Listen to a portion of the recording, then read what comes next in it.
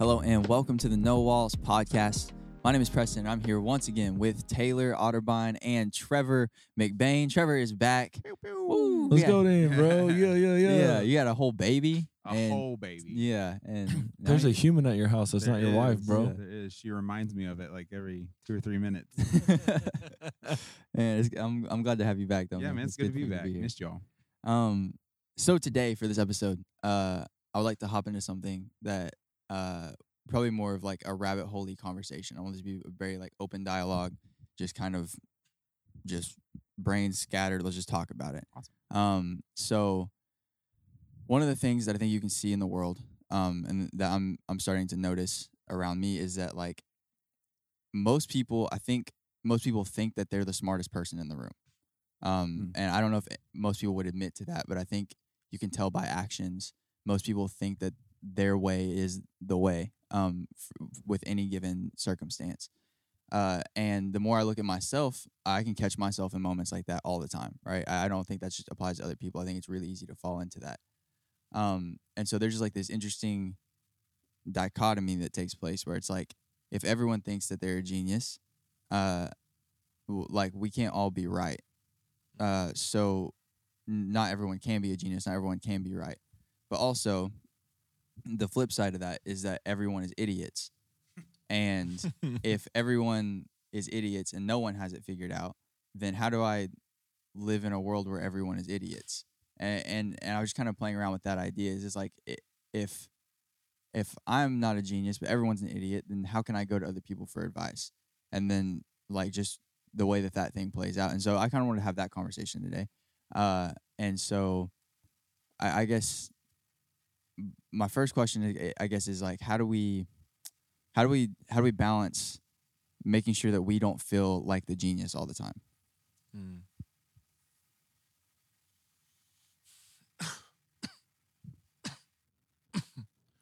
Okay, I think it starts with I think the root issue is what is the reason we have to be the genius? Like there's something about that like is pulling at us, and I know it pulls at me, and it's like I need to be smart, I need to be the wisest, I need to have the most answers. And like I think somewhere along the line, it's probably always been true in history, and it just becomes more clear now because of social media. I don't know, but like there's an intrinsic value we're associating with getting the answers right. Like we have to have all of life, and because like being right communicates value about who we are as people, we don't have the ability to be wrong, which makes it harder to learn. So when something doesn't work, or you hit a hitch in the road, or something's not like it's clearly not playing out like you think it is, instead of being like, yeah, I was probably wrong on that one, or I missed that one, I must be right. So now I'm trying to prove an assumption instead of reading the data. Yeah. And so then instead of like recorrecting or shifting or changing to a different decision or doing something a new way, it's like, I have to win this. This has to work. So then you stay on one train of thought, and while it's not working, you just keep running it. Yeah. And then you can't read it because you have to be right. Like being wrong is no longer allowed. Like it's not an acceptable data point. We're not allowed to grow. We're not allowed to change. We're not allowed to shift. We're not allowed to, we aren't allowed to reserve the right to change our mind. Like we have to be right from Jump Street. And when we are wrong, we can't be wrong. It just must mean I got to prove it out a different way. Yeah. And so you're like, you get sunk cost bias where you're stuck to one thought process and you have to be there forever. And I think that becomes like the biggest issue behind why like we get stuck is like we have to be the genius. Yeah. Because if we're not the genius, then we are deeply flawed as human beings, and we can't be flawed, which doesn't make sense because we all are flawed. Like there's like this weird disassociation that's taking place. We have to be a version of humanity humanity's never been. Yeah. Doesn't make any sense. Yep. Yeah, that's good. I think there's like a misconception that it can't be both.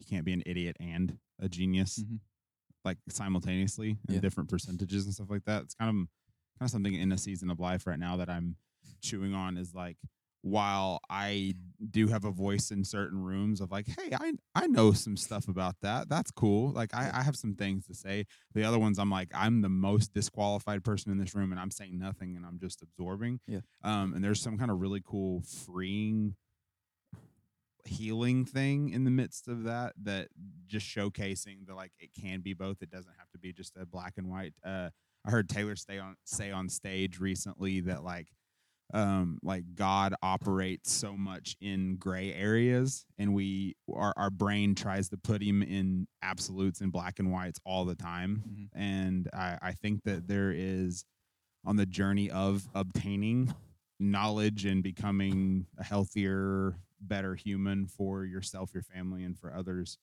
I think that we get that twisted sometimes. And anyway, yeah, something about that. It can be both is healing, because like I've definitely put my foot in my mouth of like, you don't know what you're talking about. Just be quiet and just listen and absorb. But you feel like you have to like contribute, and sometimes the best contribution is you're just quiet and absorbing. I sat in a writing session one time. I was at a music writing camp, and it's this room full. I think there was like 6 to 8 or so of us, and like the first 5 or 10 minutes, we were all very like ping ponging ideas and go and stuff like that. And then at one point, this one girl, she like caught something, and her and 2 other guys just went with it. And then there was like another group of people that were kind of like trying to contribute, but I literally went and sat down in the recliner behind me and was like, and then like just chilling and listening.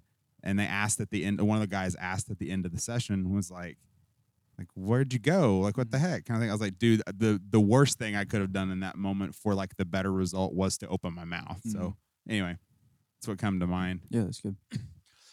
I think it's a trip kind of, because I've been thinking through this, because I'm finding it like harder and harder to lead people sometimes in certain areas, because like there's an inability to see the chance that like they might be wrong. Mm-hmm. Right. Simultaneously, I know that that's been true about me a ton of times in my life. So it's not like a them thing; it's an us thing. Like it seems like it's becoming like, as a general like whole, it seems like humanity is getting like weaker and weaker and weaker at the ability to just for a second consider, is there a chance I'm wrong? Yeah. Like, is it possible that there's a data I don't have? Like, is it possible that maybe I'm not seeing this right and someone else might be? And like, I'm seeing that become more difficult, like consistently. Mm-hmm. Kind of like trying to figure this out. Like, why? Like, why is it becoming so hard for us to consider the fact that like we might just be wrong on something, and that's okay? Mm-hmm. I think part of it, because I really think social media has hurt us, because no one celebrates the moment they made a bad decision. Mm. You know what I'm saying? Like, no one ever comes out and is like, y'all, like, here's this take I had on Monday at breakfast. Woo, Jesus, that was wrong. That was so wrong. That you never get that moment. Yeah. You only get to see everybody's like ideal picture of themselves. And then what winds up happening is I think we're all kind of like in like this like this group psychosis where we're like, we should all be that person. Like, so like somewhere along the line, we've all adapted this idea that we should only put forward the most accurate, perfect picture of who we are. Yeah. Instead of being authentic about the fact that like, you know, there was a lot of things this week that was mess. So it's like, we won't put a profile photo on Facebook of everything in the background isn't clean. Right. When the truth is you just pushed all the crap to the left and the right of the photo. Sure. Yeah. Your house is absolutely trash, but you made sure that one little spot was clear. Yeah. And like somehow we've all bought into this myth that we must be this perfect, ideal version of ourselves. And because everyone else seems to be like that, we can't not be that. Right. And it's like we can say out loud, like, yeah, but everyone's messy. But like you never see everyone's mess. Yeah. Because like it feels like you're lying to yourself. Like you've got some weird coping mechanism Right. of like, we're all messy and we know we're all messy, but like no one else looks messy. So like, are we really not messy? Like, are we just lying to ourselves? Like everyone else really does have it all right. And we're the one idiot in the room. Right. And because that, like, that's an absurd take, but it starts to feel like that because you never see other people be messy. Right. Yeah. And so you just buy into, well, I that's got to be wrong. So here's the pressure and here's the input. And it's like, we're chasing a rabbit none of us are ever going to catch. Yeah. Right. And then we're stuck because now when we get into real moments in life where we really need some honest feedback, some true help, this is simply not working. It not working is no longer an option. Right. Yeah. It must work. And when something has to work, it becomes near impossible to get to a healthy place. Yeah. When something has to be true, it is so hard to find what's true. Right. Yeah. It's good. I think there's in the seasons of my life where I thought I was the genius, what generally plays out is like I'm doing the right thing, right? So the lane that I'm running must be right because I am right. So everything else that's falling apart around me, or the areas of my life that are falling apart, that's just the world's fault. Like it has to be someone else's fault. I can't even accept responsibility for anything. And there's a book called Extreme Ownership, and it's by Jocko Willink, and it's an amazing book. But pretty much the whole concept is like you can't change anything until you know that you're wrong. And so like long term, if you want to be the genius, you'll have your pride. But if you can accept that you're wrong, you'll have peace. And that's so good. That's good. The idea of that, man, there have been so many times where like you've stepped in, or like, I mean, like there were so many times where I brought something to you that I was like stoked about. Like, hey, bro, this is going to be dope. I think this is going to happen. This is a great idea. And then you start poking holes in it. And it's not like you're not trying to be mean. It's not that you don't believe in me, because I've seen every area you've put me in where like you believe in me in so many ways. Like I would never doubt that. And like we have enough equity so that I know that. But it's like, bro, like that's just not gonna work. Or like how does that like conflict with like what you're called to do? Or like how, like you're just asking me questions. And there have been so many times where like had I not been able to listen to you, or had I not been able to listen to an outside voice, like I probably wouldn't be here today. You know what I mean? Like I probably wouldn't be in this place where I feel like I have way more peace than most people. Like I feel like my life is dope, and I'm stoked about that. And I feel like a lot of those times where there was like a pivotal moment, had I went with what I thought was right, my life would look a lot different today, and I don't think it would be for the better. And so that kind of, or you can go ahead, sorry. No, you just had me thinking through like I don't really have any like really worldly accolades like to my name. Right. So like I didn't graduate high school. I don't have like a college degree. I kind of underachieved, honestly, by like all the world standards, like in about every way you can. And honestly, like, however, I am living my dream. I have a joy in the things that I do and what I'm a part of that I see few people have. And I'm doing things that other people, when we started, like growing up with them, were actually like objectively better than me at. Mm-hmm. Kind of just started thinking through like what makes, like, how did I get the life that I have? Like, obviously, I think God's hand was all in it. As a person of faith, I think Jesus is a huge piece to play in everything that I am. Like, I am not here without him. But I started thinking through, like, what got me where I am? Like, how am I leading a student ministry I'm passionate about while not graduating high school, having a college degree? Like, who would let that knucklehead on stage? I'm here. And what I've come to realize is I can look back at my life, and I think the thing that makes me different than people I grew up with, or even like many of my family, has absolutely nothing to do with skill set.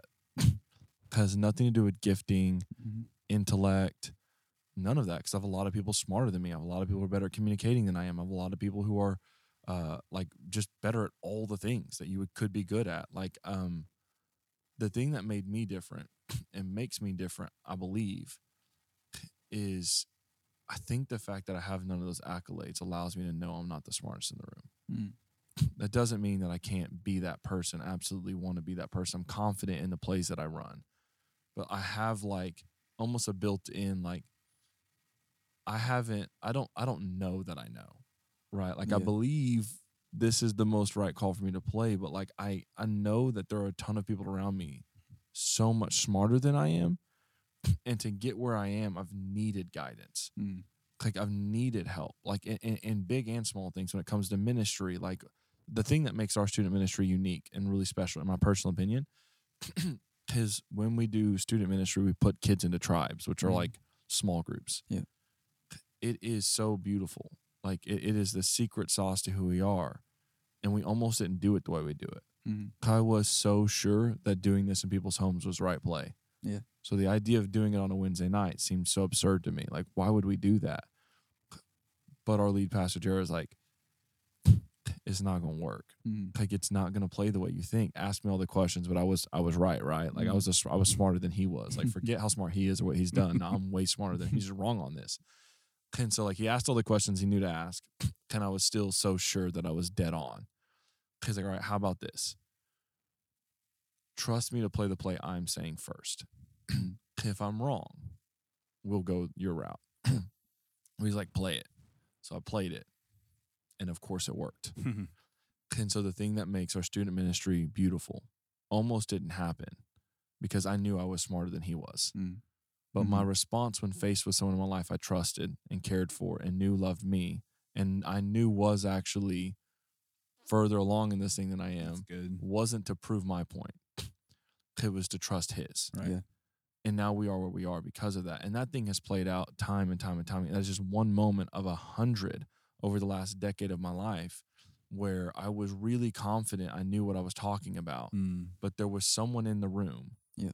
There was a person I trusted. There was an input I had that was really confident I'm not seeing it clearly. Yeah. And in those moments throughout my life, my average response, there have been moments where I didn't, but as a general average, is to lean in and trust. Is to be like, okay, well, I'm gonna run your play. Yeah. And it's the difference maker. Like it is the meter. It's the thing that's moved the meter for me the most in my life. It wasn't getting better. It was just trusting the voices in my life when I was faced with moments where there was conflict. And that's the thing that I'm seeing become less and less and less available to people. And becoming harder and harder and harder. And isn't to toot my own horn, it's to say that, like, I think it's true for all of us. Yeah. Like, even if I had letters next to my name, even if I had all the degrees, even if I've been doing this for another 25 years, I hope to God that, like, when I'm 35, I can still hear the moments where the people I trust in my life can see something I can't, and my response isn't to prove me right, it's to trust them. Yeah. Yeah, that's good. The seeing things that you can't, like having people around you and voices and stuff around you.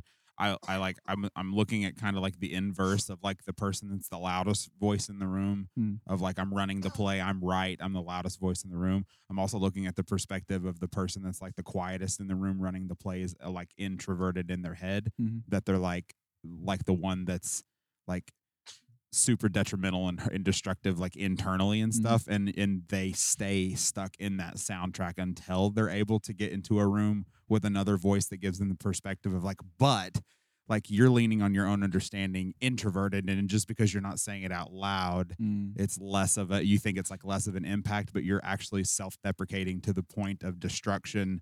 And you value, I watched a video this morning of a dad doing like a voiceover of his battle through cancer.